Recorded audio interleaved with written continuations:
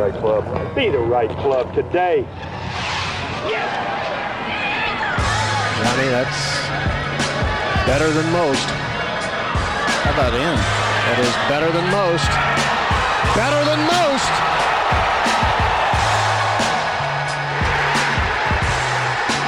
Expect anything different? All right, we're going to do this opening ad a little differently than we usually do it. You're going to do it for us, John. You made an equipment change this year. I think it's fair to say it worked out pretty well for you. I just want to know, is there anything you want to say to the haters? Yes, I told you. Yeah, for all of you, experts of the game who said, John's not going to make it. I don't know why he's changing. Oh, he's only chasing the money. No, I've repeatedly said I don't do this for the money. I saw an opportunity to improve my game. And I think based on how I've played this year, I've proven it right. Even through a manufacturer change, I've had arguably the best year of my career. So hopefully this is the beginning of a great stretch of golf. That's well said. I am curious though, what is the difference maker for you? Is it golf ball? Is it, the irons? I'm always curious at the highest level, what truly does make that difference? It's a combination. I think I can also mention for people that didn't know, my last year of college, my last semester, I had majorly a Callaway bag. I had Callaway irons, Callaway wedges, and a mix of drivers and woods. I tried everything, so it wasn't. I actually kind of took a gamble when I turned pro and switched everything to TaylorMade, right? So that's something people don't know. Plus, the way I grew up, I didn't have a really, truly, properly fitted club until I was in college. So I basically just played with whatever it was given to me, right? So adjusting was never very difficult. Now, when it came to Callaway, obviously, I had asserted my dominance tee to green over my first few years as a pro, so I didn't want to lose that. And before I made my decision, actually before it was the Monday of Zozo, I went from Vegas to San Diego to go to Callaway and try out some stuff and see. And I actually really liked the driver. What I thought was going to be the hardest transition ended up being the easiest, which was finding a driver that worked and kind of worked the whole bag. Irons, they all performed really well, looked beautiful. It was pretty easy. It was actually what I thought was going to be the easiest change, what ended up being a little bit of the hardest, which was the putter. I played my whole life with the 2 balls until I moved to the Spider, and I think that transition is kind of what going from a face balance putter to a toe hang and then back to a face balance was kind of the harder transition. And now with the Rossi, I'm back in a toe hang, right? So it was a bit of harder work to go with that. But what actually made me change, I had a lot of conversations with Phil Mickelson, and I've always struggled inside 150 yards compared to the best in the world, right? I'm not going to say I'm bad, but I'm not as good as I would like to be in that category. And spending a lot of time with Phil, he explained certain things, and we talked about certain things that made me realize that changing to the Callaway ball and with some of the Callaway equipment and combinations could make me a better player. And that's where I saw where I could improve the most. And that's why I changed. At the end of the day, ball striking is made because of the characteristics of my swing. My bow wrist and the way I swing is what makes me a good ball striker. So it's just tuning the clubs to that, which doesn't take much when you haven't changed shafts in pretty much 10 years. And talking about that with Phil, that made me realize I could improve. And then seeing how the ball reacted, it made me realize I could improve, right? I'm sure we'll talk about it later, but, just being able to use different wedge shots, different clubs inside that distance to have different spins, different trajectories, and be able to maneuver and have control over the spin on the ball a little bit more would make me want to change. And I feel like I can get still a lot better than I would have done. I have done this year. Early on, it was an adjustment period, but still, I can see the future, my level in that area of the game become a little bit better than what it was before, and that's a lot better, and that's what made me decide to change. When Phil is talking to you about that, does it all make sense? I say that in terms of course, it probably makes sense to you, but Phil could, the way Phil gets into the nitty gritty of that kind of stuff, I'm curious, just what that conversation actually was like on the detail level. Well, I've spent enough time with him to know what he means with certain things, right?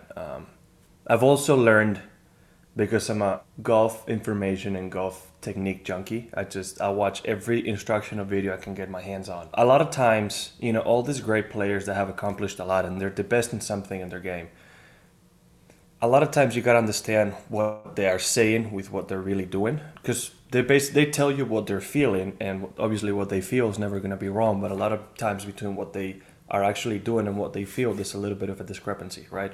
Same with me. I tell a lot of times where I feel like I'm releasing the club in some of my shots, and compared to others, I ain't releasing anything, right? So it's just realizing what he means by what he's doing, and after spending a lot of time with him, I feel like I have a pretty good idea of what some of those certain things he talks about when he gets into technique and certain details. I get it, but he didn't get too much into it. He's clearly been improving his recruiting technique since he was the assistant coach at ASU, because it's improved a lot. I can tell you that right now. Those conversations I had with him were a lot better than I can imagine were in the past. So let me get this straight. The number one player in the world is watching every instructional video he can get his hands on. Did I hear that part right? Oh yeah, I love it. I just love watching it. What do you pick up on? Because I'm always curious with that, right? Like when you get to a certain level, obviously, you're going to be a better player than anyone that can help you with your game. What do you pick up on, either from an instructional video or from coaches? What does that teach you?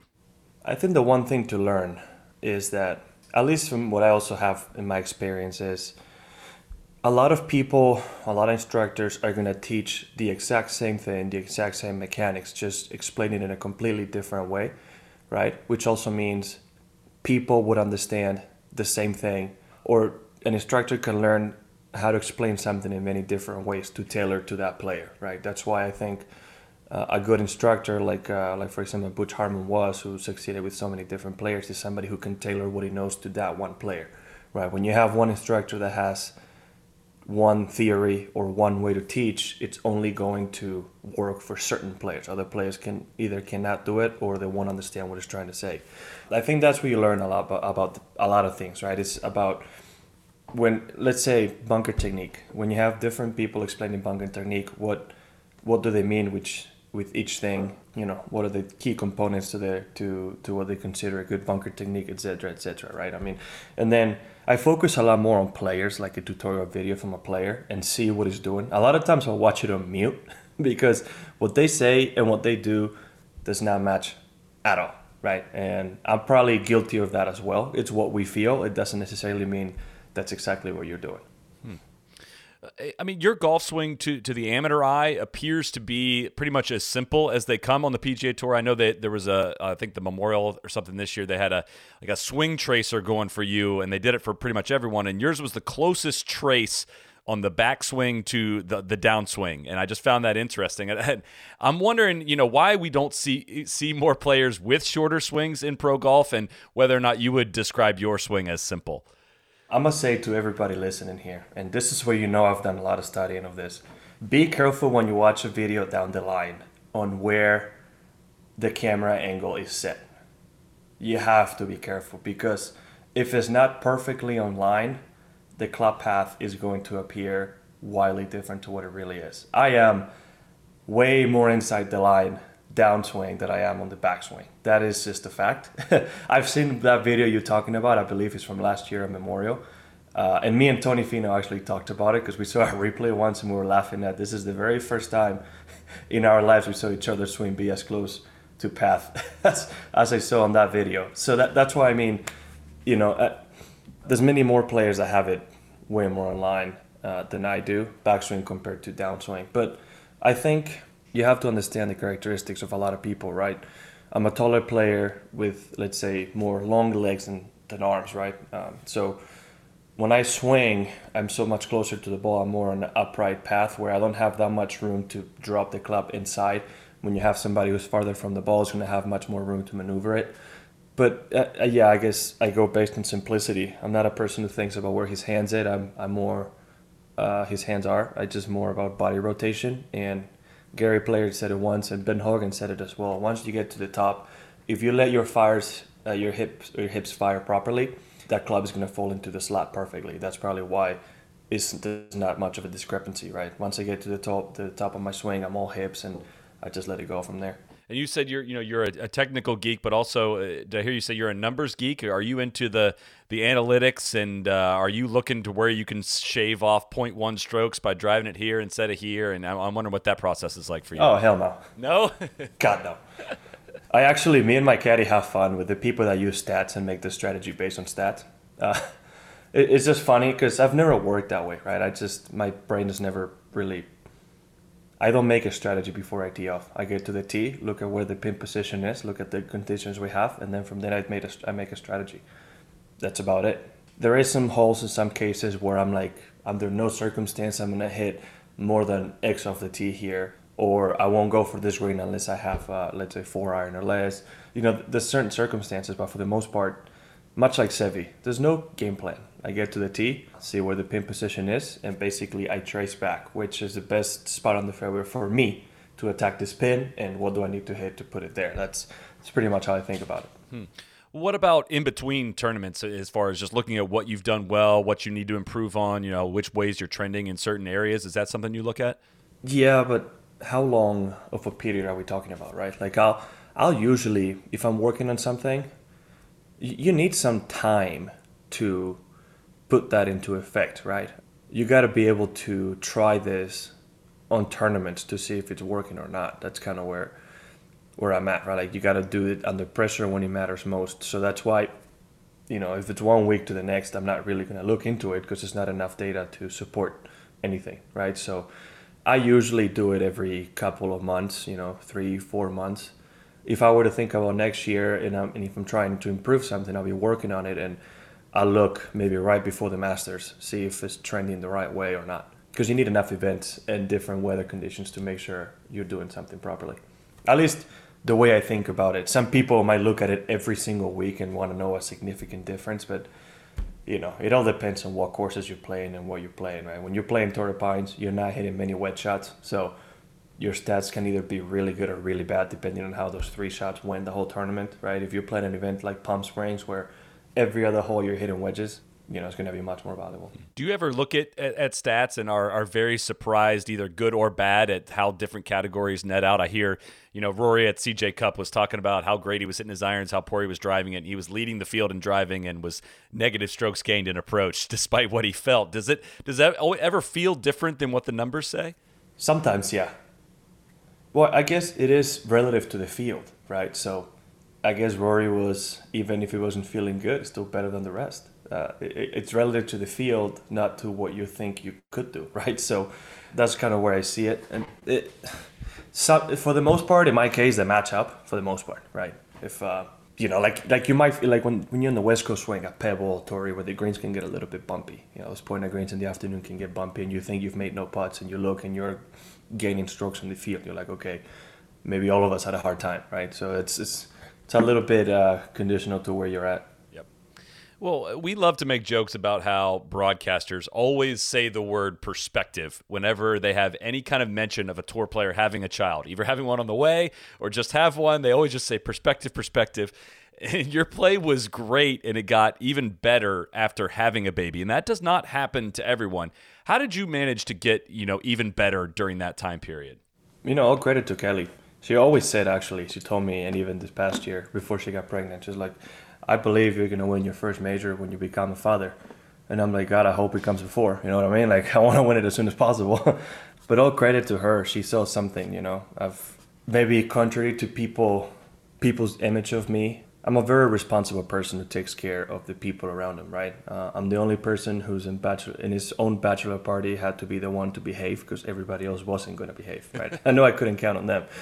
So I've been almost like, not a dad, but like a big brother to a lot of my friends when in certain situations, right? I'm a dedicated, responsible person. So I think she always saw that me being a dad would almost give me somebody or something else to play for more than just myself. And to a point, she was right. It's something we're both looking forward to for a very long time. And she had such a good pregnancy, and all things got to be said, right? She had no problems. She was actually happier pregnant. She was one of these few people that ever get that. And that only made it easier for me, right? The fact that there's no stress on her, there's no stress on me. She's as happy as can be, right? It's just one less variable for me to think about while I'm playing. And when he was born, everything went so well. He was so healthy that I just went to play.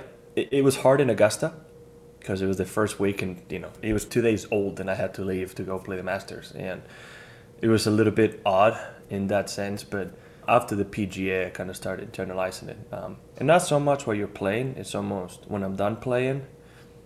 Again, like you said, perspective and humility. Just because when he sees me, he couldn't care any less if I shot 61, 65, or 85. He looks at me and expects that. And it's made it so much easier for me to flip my switch to where I see him, I'm dad, I'm husband, I'm John, I'm having a good time, and then, golf is secondary, whatever's over, it's over, right? I feel like even if I knew before, it really puts, again, into perspective what's important in life. And while I'll still get upset when I miss a shot on the golf course, once I'm done playing golf, I'm done with my round and I'm done doing what I had to do, it's over.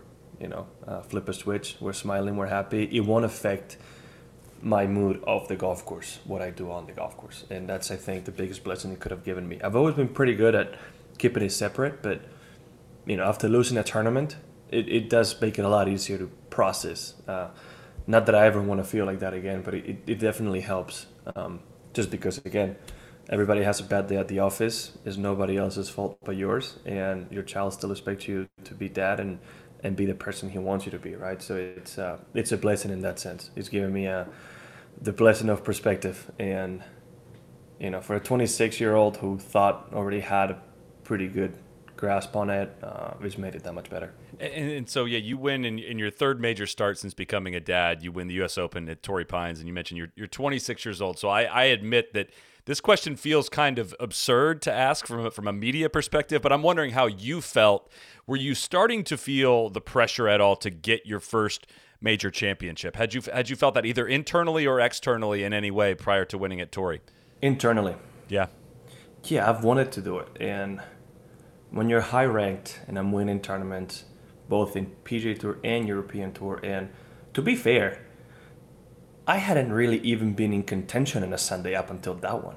Maybe on the second to last group, but 6 shots back. I've had some backdoor top tens like I did at Kiowa, like I did at the Masters. Yeah, at the end of the day, I am top 10, but I came from behind. I had a great final round. I was getting tired of not being in contention, right? I understand the thing, you get put on that list of best player to never win a major real quickly, but well, I hadn't even had a chance, right? So in my mind, I knew I just needed to have the chance, and I knew I was ready. I think the hardest part was Thursday and Friday for me to not shoot myself out the tournament. When you're standing over putts on the 71st and 72nd holes, I can you ignore the fact that they're probably the biggest putts of your life? Yet, are you? What goes through your mind? Are you trying to stick to a process? How do you stay present in that moment? Well, they're only the biggest if you make them. If you don't, 2 more putts. That Sunday was very unique. I felt something special the whole Sunday. And if you go back on the round, I hit good putt after good putt after good putt. They just are very close from going in, but they don't want to, right? I mean, it's pointed greens. It's just U.S. Open Sunday. You're not supposed to be dropping bombs left and right. On those 2 putts, I mean, you couldn't tailor 2 putts more to where the similarity to the greens where I grew up, where they're pointed greens and severely sloped. I'm used to hitting putts that break a lot. That's where I almost feel more comfortable, right? I'd rather have 2 feet of break than a dead straight putt. It's just weird. That's just how I grew up and where I'm comfortable. So when I saw that putt on 17, at the end of the day, it almost takes pressure off of me because you kind of have to, give it the right speed and all that big break and 2 putts were good. I'm not gonna lie. 2 putts were great from there. At par, I was still 1 back. I was tied for the lead, so it wouldn't have been that detrimental. But I just felt good over it. I stick to a process. Every time I get asked that question, we all have a routine for that to get your mind on the proper frame of mind to be able to hit that putt, and that's exactly what I was doing. But on both holes, if anything, I felt more of the pressure on 18, obviously, because I knew that was not to seal the deal, but to make it a lot more difficult for Louis than on the other one. Have you, I guess, in your mind, what is the difference between the test, the requirement in, say, just whatever you want to call it, a regular PGA Tour event versus major championship. How different is the test of golf? And I know each major is different, but I'm always curious why we see the same kind of names tend to rise up leaderboards at majors when tour events almost feel like, you have some guys that cycle in and out. I'm curious your perspective on what you think the different requirements are, if they are different. Well, I think you almost have to leave Augusta out of this because everybody gets to play Augusta every year, right? So you could learn how to play the golf course. That is something you can learn how to play and try to find a strategy. But at the end of the day, I feel like it's like any other sport. The better players just show up when the moment's the biggest. And I feel like golf related is, such a mental sport. It's all about what goes through your mind. I feel like a lot of the people on the field are playing a major for the first time. You're nervous, you're excited, you want to do well, and it's hard to put yourself in that situation. A lot others might be a little bit scared of the golf setup, like it can happen in the U.S. Open, like it's happened to me. You tee off scared. I have done that. And as a general norm, especially on the weekend, it's just, the bigger players trying to take advantage of an opportunity. And that's why I think you see that. I mean, that's one of the examples of Brooks. It matters more, therefore you show up with your game. I don't know. It's hard to explain, to be honest. I wasn't that name until the last few majors, since the Masters we had in the fall, where I've been playing pretty good and showing up in the leaderboard. But before that, I was one of those who maybe wanted it too much. Feel like winning a major is something incredible, and you have to take it one day at a time. And a lot of times I was trying to win it on a Thursday. A quick break here to check in with our friends at Precision Pro. Of course, hopefully you're watching our YouTube series, Tourist Sauce, which is airing on Wednesdays at 9 p.m. on our YouTube channel. It is brought to you by our friends at Precision Pro Golf. They make the best rangefinders in the world, and golf confidence is a wonderful thing. Doubt is not. That's why all of us here at No Laying Up carry Precision Pro Golf rangefinders. Precision Pro believes that golf is most enjoyed when you're confident. That's exactly what their products are designed to do, deliver confidence. And our listeners get $20 off any Precision Pro Golf rangefinder using coupon code NOLAYINGUP, all one word, at checkout. Again, that's 20% off. You get industry-leading customer support, free lifetime battery replacements, and the completely free Precision Pro Golf app. It helps you measure everything that matters to your golf game: distance, putts, fairways hit, and more. It's super easy to pull out and kind of map your way around a hole maybe you haven't seen before. Really love their app. When everything's made to measure, nothing compares to Precision Pro. So go to PrecisionProGolf.com, use coupon code NOLAYINGUP at checkout for $20 off a Precision Pro Golf rangefinder. You'll never second-guess your distance. You'll never second-guess adding Precision Pro Golf to your bag. Swing with confidence, hit more greens with Precision Pro Golf. Again, check out Tourist Sauce Episode 2 will be up Wednesday night. 9 p.m. is our premiere, and then you can always catch it as we travel around Michigan. You can catch it for eternity on YouTube. So let's get back to Jon Rahm. What's an example of when you were teeing off when you were scared? And what did you learn from that? Oh, Shinnecock. My God. Because I get to the tee and it's like, well, you can't miss the fairway, you can't miss the green. You miss the green, you're not getting up and down. And I was just playing on a very...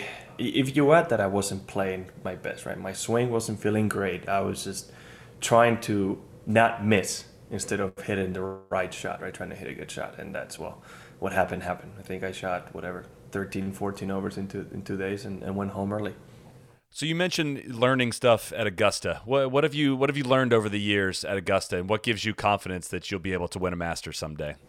Well, I feel like Augusta lets you play your own game, right? Like there's not one strategy that fits it. That's kind of it, right? Like if you're not a straight driver, you don't need to be the best driver of the golf ball there. You just need to hit good iron shots and be able to get some up and downs, right? You get such a variety of different players that play good and win there that, it's just, you got to learn how to play it yourself. I think the best advice I've gotten at Augusta was from Phil. He said, listen, contrary to popular belief, every hole at Augusta National, except par 5, plays over par. So pars are never bad. And when he told me that is when something clicked, right? Like you get to holes like 3 where you hit driver and you're 40 yards away and you think you have to make birdie, but you rarely see a birdie on that hole, right? Holes like 7 where if you put it in the fairway, you have pretty much no more than 9 iron.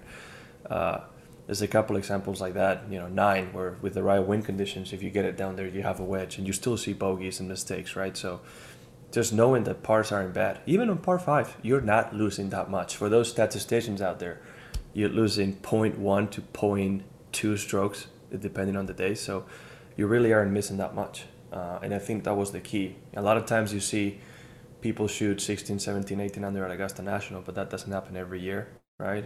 So just realizing that pars aren't bad was the biggest key. Phil was giving me the example when he won on 04. He parred 15 when he had a chance to make birdie, and then ended up birdieing 16 and 18, just because he knew that, in the past he's made the mistake of being too aggressive and making a big number at the wrong time, and realizing that 4s and 5s and 3s, at the right time are really, really good, obviously. So I think that's the best advice I've gotten, because technique-wise, each one plays the golf course the way they see fit, right? Because you actually have quite a bit of room to maneuver the ball the way you want.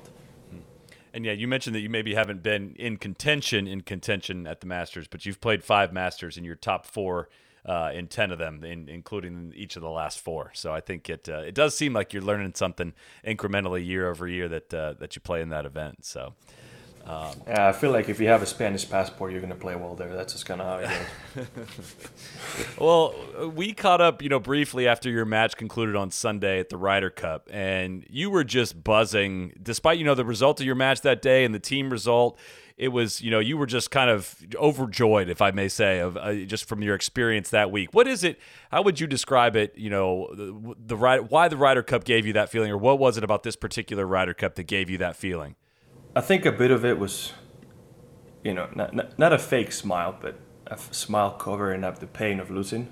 Just trying to keep a smile on and not be too upset in front of the camera, especially while people were playing. I didn't want my teammates to see me all, down on myself just because we were having a bad day. I wanted to, if they saw me, to at least get a glimpse of a smile, knowing that I was encouraging them.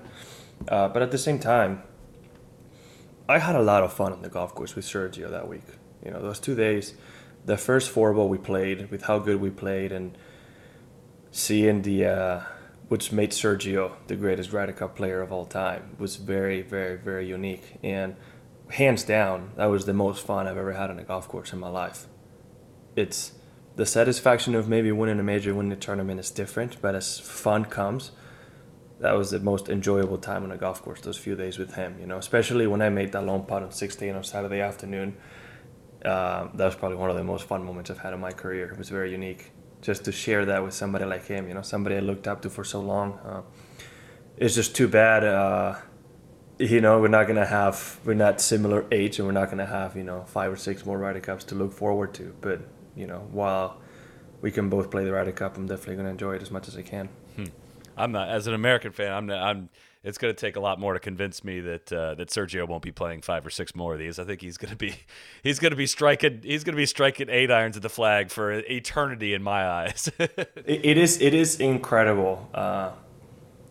Like when he's standing over the ball, especially being him, I have full confidence that he's just going to absolutely strike it at the pin, because he didn't do anything but that all week. It's pretty incredible. Besides the tee shots on one, where he admittedly was trying to hit it so hard that he just missed them, everything else, he just gets there and hits a perfect shot. Iron shots were lasers right at the pin. He's done it for 20 years, but when he's your teammate, it's that much more enjoyable. I was like, well, I just hope my 15 to 20 foot range putt is warmed up, and we're gonna have a lot of fun. And luckily, it was that week.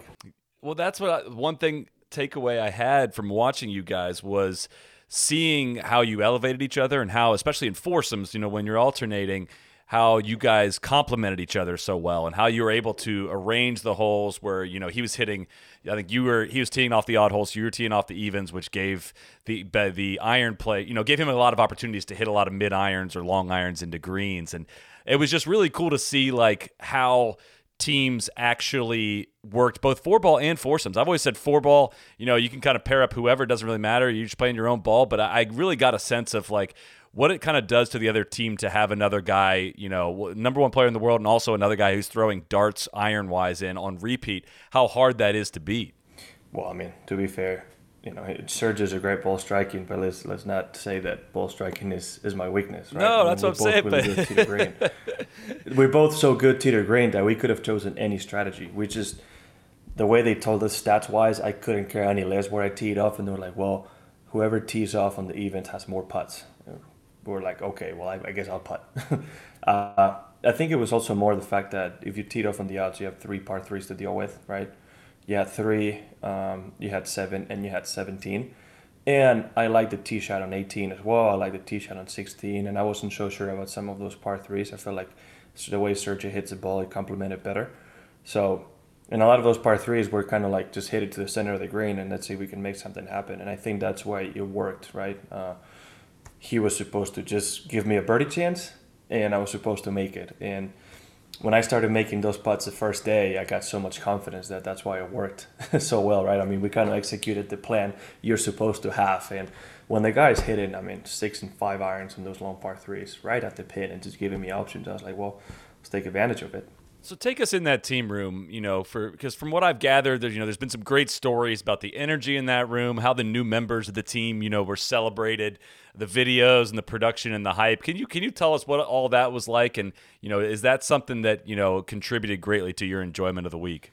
The European production team does such a good job that week with the videos, the fun videos, and the motivational videos, right? I feel like I can't tell you how it is in the U.S. team because obviously I haven't been a part of it, but when you go into the Ryder Cup, you better be ready to laugh at yourself in our team room because that's basically the whole point of that.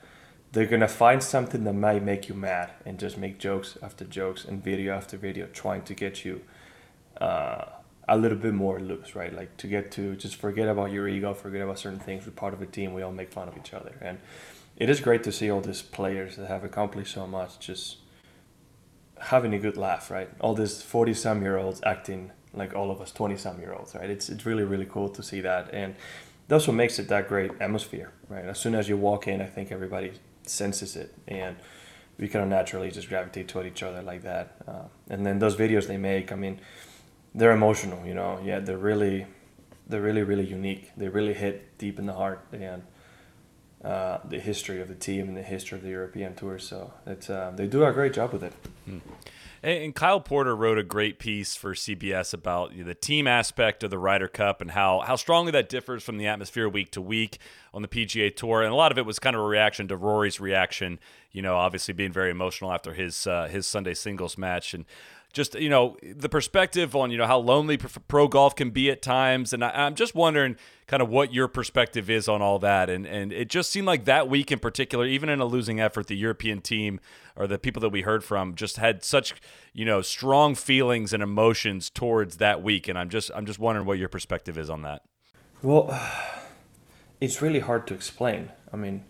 You had Rory crying on TV, you had Lee Westwood crying on TV, you had Ian Poulter, I'm pretty sure, in tears on TV, and a couple others that weren't on TV. So I don't know how to explain it completely, right?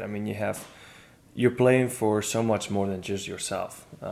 Yourself, the country you're representing, and the whole continent, right? It's, you win as a team and you lose as a team. And I think, like I mentioned earlier, there's a state of vulnerability when it comes to being an athlete, especially in an event like that I don't think people realize, right? You put your heart and soul into it, and sometimes it doesn't work out. So when you don't win a match, it's easy to feel like you're letting down the team when that couldn't be farther from the truth, right? We're all proud of each other because we're all trying as hard as we can. And that's why I think you see some of the emotions come out, right? You have Rory, who's had nothing but success in the Ryder Cup and off the Ryder Cup, and just didn't have a good week, and he felt it, He's been a powerhouse in the European team for many years now, and to not perform like he wants himself to perform can be painful like that. And I felt the same thing. I came in on my rookie Ryder Cup, top 4 player in the world, playing amazing, and me and Rosie lost that first match against Brooks and Tony Finau, and God, I was nearly in tears. I felt so bad for the team, right? And that was the first day. I can't imagine on Sunday. So it's one of those things that it's very hard to explain unless you get to experience it yourself. Just by being on the team room, you would understand. And I'm trying to do my best to put it into words, but I know I'm not doing nearly enough justice. Let me try to help, because he had a line in that article especially that said, failing together can be far more meaningful than succeeding alone. And it sounds weird to say that, but I'm wondering, and I've heard, Rory say similar things. I've heard David Duval say things that, when they've won big tournaments in their life, the feeling that they've had either shortly after or immediately after did not match their expectation for how that would feel. And I don't know if that helps at all kind of describe what you're saying, or if you've experienced that at all in your career. I would say the duration, right? Like when I won an event is pretty much what I expected to feel, but I think for most people that haven't experienced it, it won't last as long as you think. You think it will last forever, but when it's an individual sport, after maybe 10 minutes is gone, like you've done it and it's over, right? It's a big sense of relief, I believe, after the tournament is done. And when you have part of a team event, win or lose, I think that lingers a little bit. I've been a part of both, and that win, you want to celebrate it. Your state of euphoria is so much higher, just because I feel like you're connecting the 12 players and vice captains and captains all together, right? So it's more like a 16-1 in that sense, right? So it's multiplied quite a bit. I think the feeling is not a underwhelming feeling. It's just the duration of it is so much longer. And same with the loss, right? I mean, it's just, you're going to feel it for a longer period of time. Now, I can also say, you're talking about, if you take the players, you're talking about 12 individuals who, for 2 years, well, I guess the European team is every 2 years, you play alone 99.9% of the time. It's you and your caddy. You win or lose as an individual. Whatever you do is you win or you lose. It's all your fault, or it's all what you've done, right? I mean, you're the one to blame, whatever is good or bad, right? And I don't think we're used to dealing with emotions of the 11 other guys you're playing with, right? I don't think we're used to the extra energy and taking on other people's emotion, and you also don't want to put any of yours into other people, especially if it's negative, right? I think we're just not used to being a part of a team, and that's why I think you see a lot of those things that happen on the Ryder Cup. That's what makes it unique. That's what it's so unbelievable about it, right? I mean, you have 24 of the best players in the world who come as one, and even May Brooks and Bryson hug each other. That never happens. It's ever going to happen again, besides in the Ryder Cup, right? So it's quite special. And I feel like only people that have played a team event would be able to explain it. I don't think I'm doing the best job. No, it takes this is probably my 6th or 7th Ryder Cup covering in some capacity, and it's taken this long for me to feel like I'm starting to understand that, right? In terms of, just the fact that, yeah, when you win something, it's just you. Like, you don't have anyone to share. You have your family and whatnot to share it with, but you don't have teammates to share it with, and I don't know. This time around really resonated for me, I think. And I'll ask this about kind of the future of the Ryder Cup as well. So Europe dominated in 2018, the U.S. dominated in 2021, but home teams have won 7 of the last 8 and 10 of the last 12. So I'll just ask you this: do you think the home field advantage is too big in the Ryder Cup? No, I mean, okay. Not that I'm used to getting controversial statements, and not that this is going to be, but I do believe COVID made this a much more favorable environment for the U.S. I totally Just agree. because we had 4 or 5 European fans. That's it. There was 45,000 people allowed on the golf course that week, not counting family and friends, which wasn't that much. 44,995 were American. So the problem with us is we knew that any cheer we heard was something bad, and then any silence, right? So, and then the cheers are overblown. Like, usually when you hit a wedge shot to 30 feet, there's no claps. And the U.S. team hit a wedge shot to 30 feet, which is not a great shot, and they're going crazy, right? So it's hard as a player when you're going out to just not hear anything, right? You didn't know what was going on as a team. And I think that's what could make it really hard, especially for the first timers. Me and Sergio being the ones going off first so often, I think made it easier, just because, there's nobody in front of you. You kind of got to win that point, right? It's an important one. But besides that, it was just odd to not hear anything, right? You have no support. I feel like any given year you might get, I don't know, maybe 5,000 to 10,000 Europeans that show up, and you have a presence. We have none. That, walking into the first tee, it was total enemy territory, which I particularly loved. I had a great time. It was, me and Sergio embraced it. We had a good time, and then we embraced the silence. But, I can see how it can be a little bit different in other cases. But I do think there's a home field advantage, and as it should be. I mean, every sport has it. It's just how it is. And I'll also say, I talking about this too with Padraig Harrington, that COVID could not have been a great thing in general for the Europeans as a whole. I mean, you guys are used to playing, a fair amount of your golf split around the world, more so maybe than the American players. And, a lot of you have homes in the U.S. and whatnot, but just it was not the same effect, COVID, in terms of your schedule worldwide and the overall just even the way the teams formulated, right? I mean, I feel like that's kind of a story that hasn't been totally, told in recent months. I mean, can you believe that we got approval for my parents, I think everybody's parents, to go to the Ryder Cup? I think it was 5 days before they had to travel, or maybe a week. We didn't know if our family was going to be able to come, right, coming from Europe. I think that's a ludicrous thing about it. You're talking about one of the biggest events in the world that has 45,000 fans, yet I don't know if my parents can come from Spain. I had actually told them we couldn't do it, and it was 3 days later where I found out that they found a waiver to come in, and they did. There's a big difference this year in that case, right? I mean, just our support, our family, we didn't know if they were going to be able to be there, and that's some of the things. I mean, it's not an excuse, but that's one of the things that COVID made it so much more difficult, right? If your parents live in the U.S., well, they could because it's easy. You're in the U.S., but international travel made it so difficult for them to be able to come. Yeah, and that's one of the examples, right? It's sure. Just COVID didn't make it any easier for anybody. No, it most definitely did not, and it's everyone's favorite topic, of course. And I know it's a topic you've covered extensively since the Memorial, but it was one of the wildest scenes of the year, where you're putting on an all-time performance at Memorial. You're playing, and we don't know this as fans watching, but you've been in the testing protocol for several days prior to this, knowing that there was a chance you could test positive due to being exposed to somebody. So, but are you thinking about that while you're putting on this performance? Are you at all thinking about the possibility of testing positive while you're playing? No, but I was aware that it was a possibility. I don't know what to tell you. Yeah.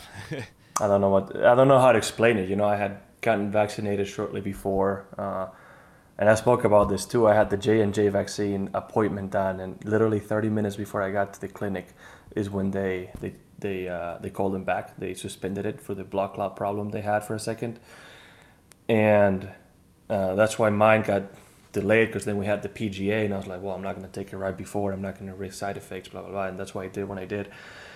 And I was in contact with somebody who tested positive, and then throughout that week, I wasn't feeling my best, but I was like, well, it could be side effects. You never know, right? I mean, I didn't have a fever. I just felt like a little cold, right? My throat wasn't feeling great, and I just felt like, not 100%. I wasn't feeling my best.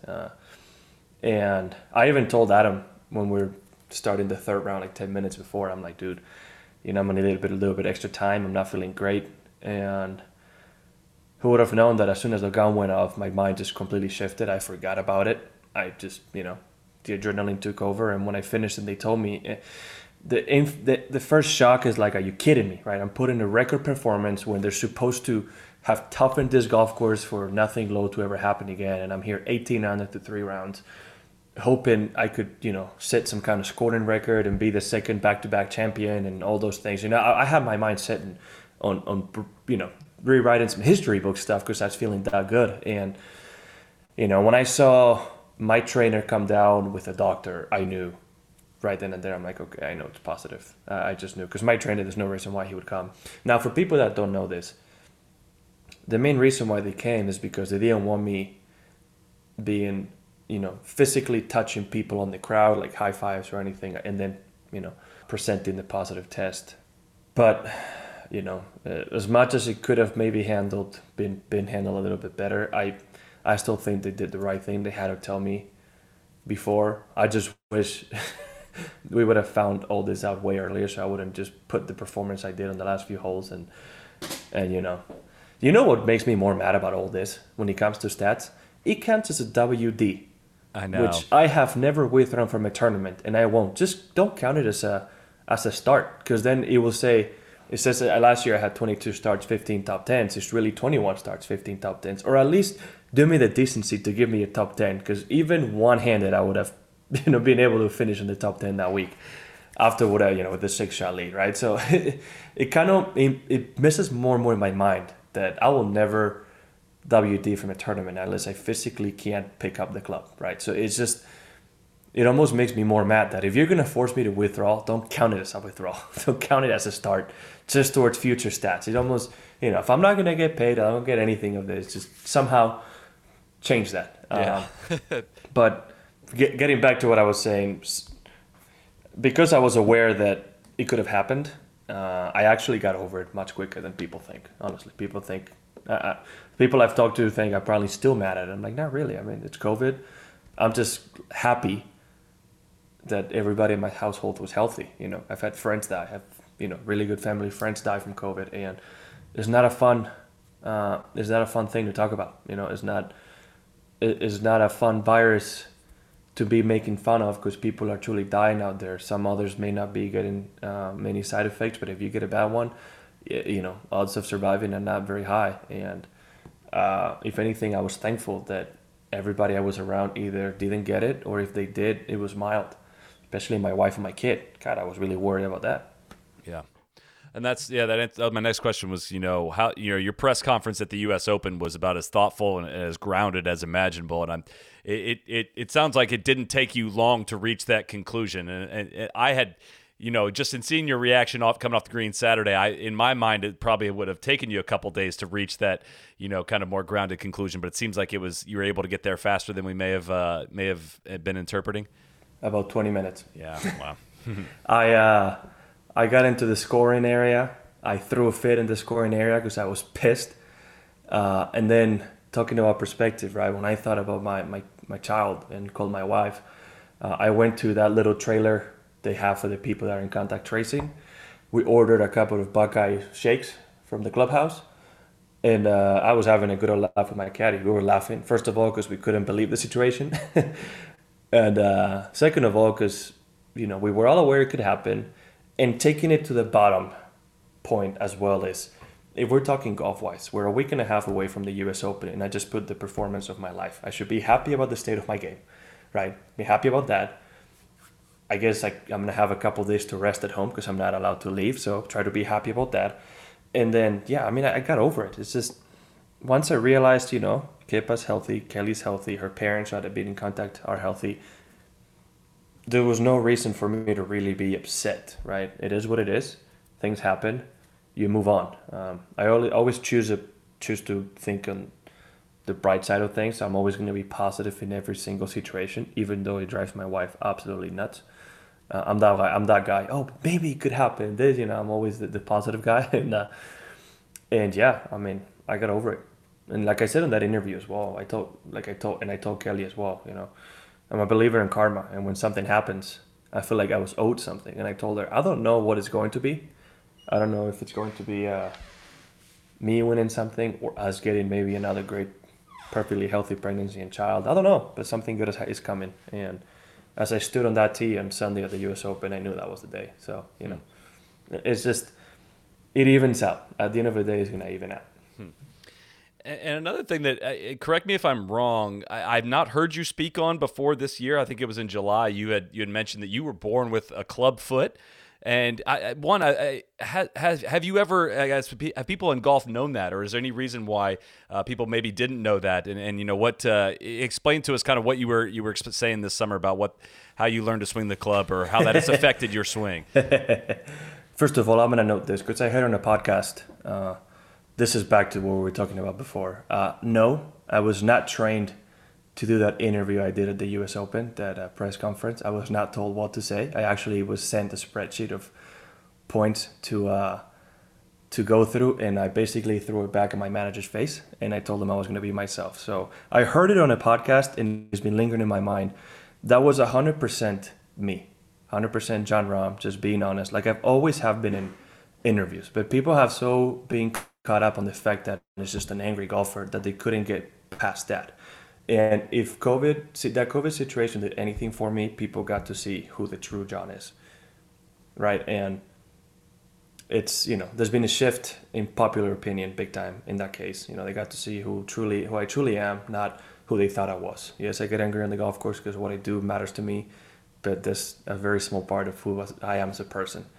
And I feel like I had to say that because I don't usually say it, but I just, every interview I've done, nobody has ever told me what to say. It's me 100%, and I'm actually as transparent as I can be in every single one of them. That's why I feel like maybe, I don't know, they're boring to watch, or you just don't believe what I'm saying. But No, that's just me. I've had the same reaction every time. We did a podcast 3.5 years ago or so, and I think we talked about the temper, but it's all like, I think everyone reacted to that podcast saying, "Wow, I really learned something about that guy." And I feel like this year was, correct me if I'm, this year felt like the most comfortable in your own skin you've been as far as embracing, doing interviews or whatnot. It feels like you are, it's part of growing up. You're trying to learn, you're trying to be yourself, yet learn the ropes of being a professional athlete. And it's got to be, there's some evolution in that. And it felt like this was the clearest we've gotten to see like who you actually really are this past year. Is that fair? Well, I've learned a lot about myself, and the birth of Kepa also made me learn a lot of things about myself. But it also feels like, well, I don't know, maybe since I got to number one in the world, and or I've been playing good enough for 5 years, I achieved a level of validity that I didn't have before. I don't know.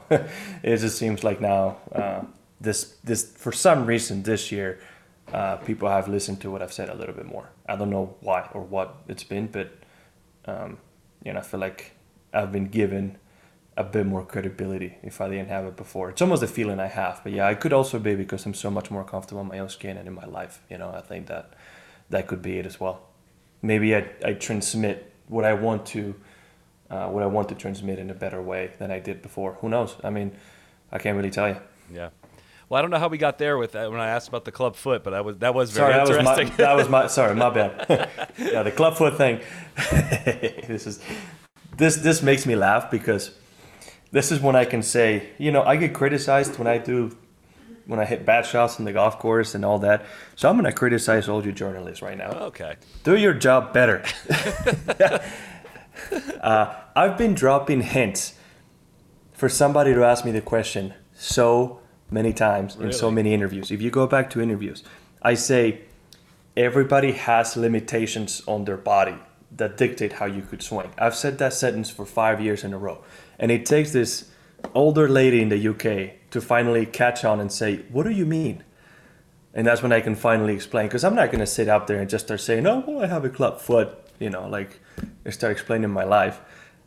You have how many times, there's one journalist, I'm not going to say who, who's really good friends with my swing coach and kept saying that I swing short because I have tight hips, which couldn't be farther from the truth. I'm like, dude, if you know my swing coach, why aren't you calling him to actually get some info on why I swing the way I do, right? And for people that don't know, my swing coach is Dave Phillips.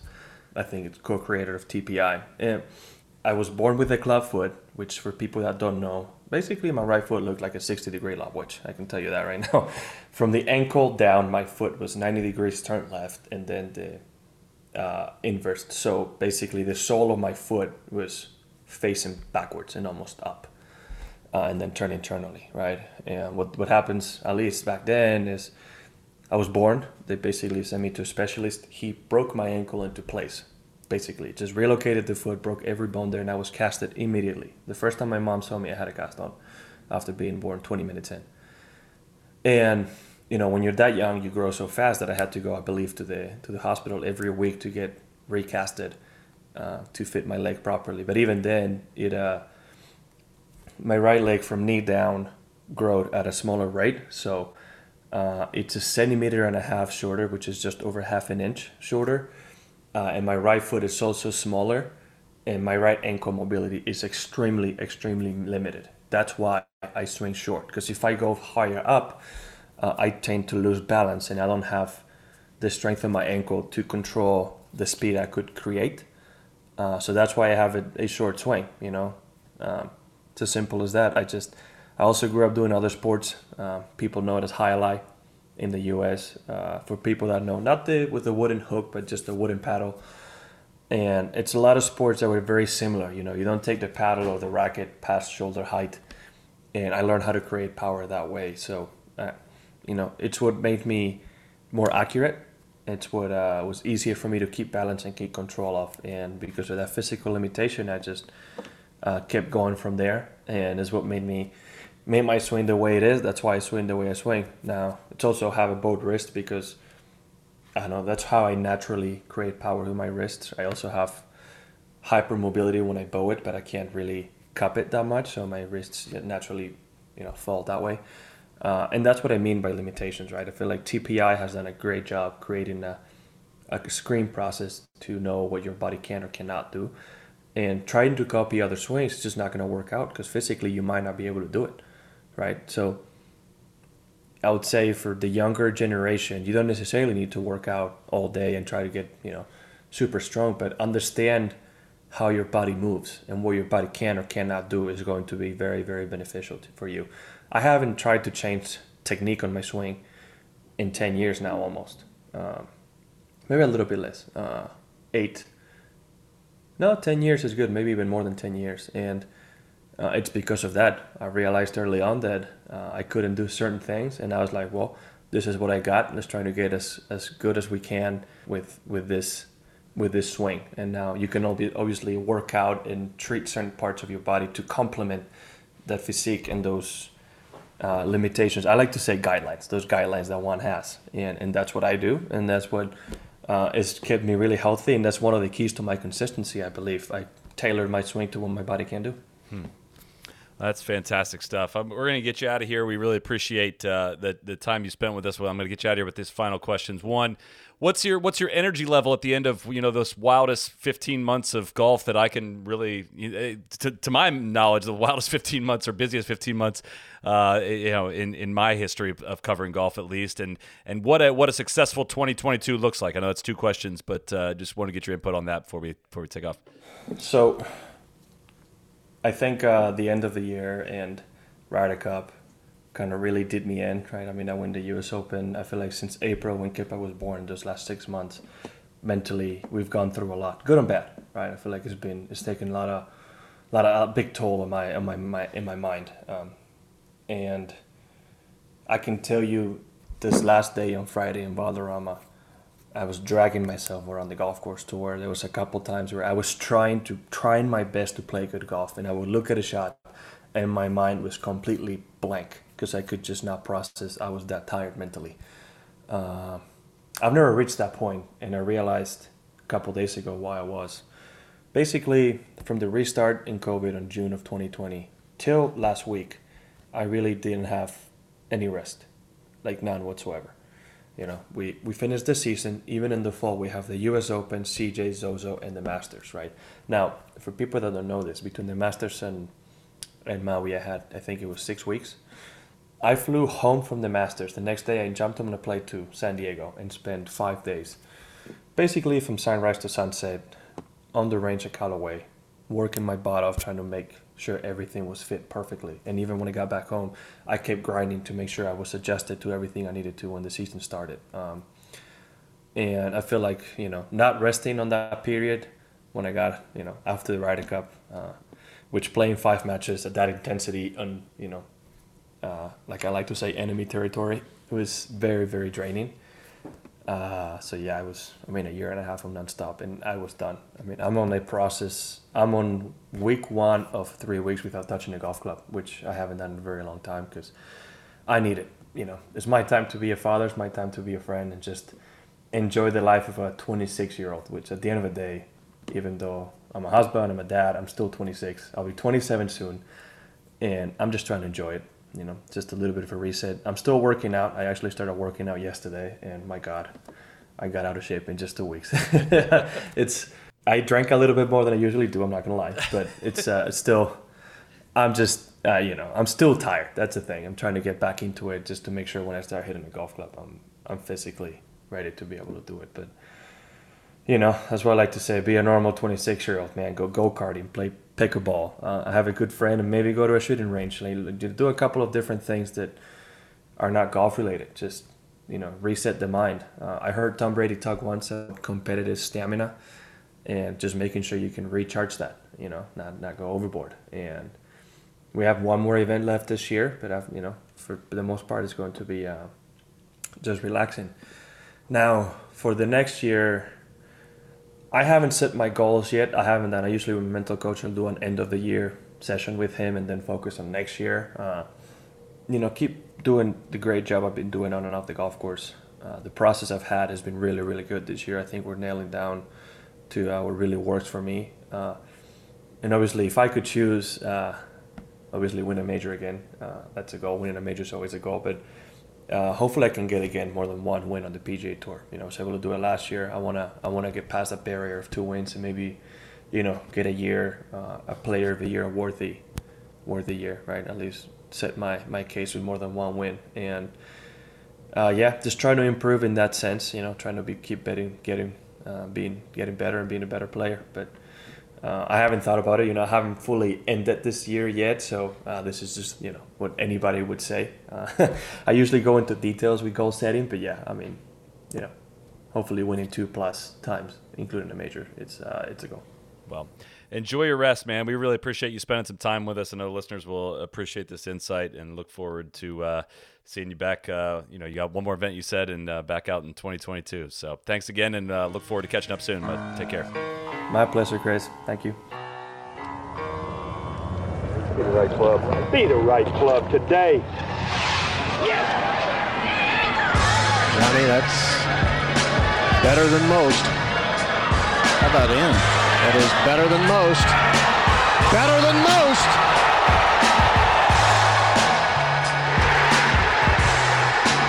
Expect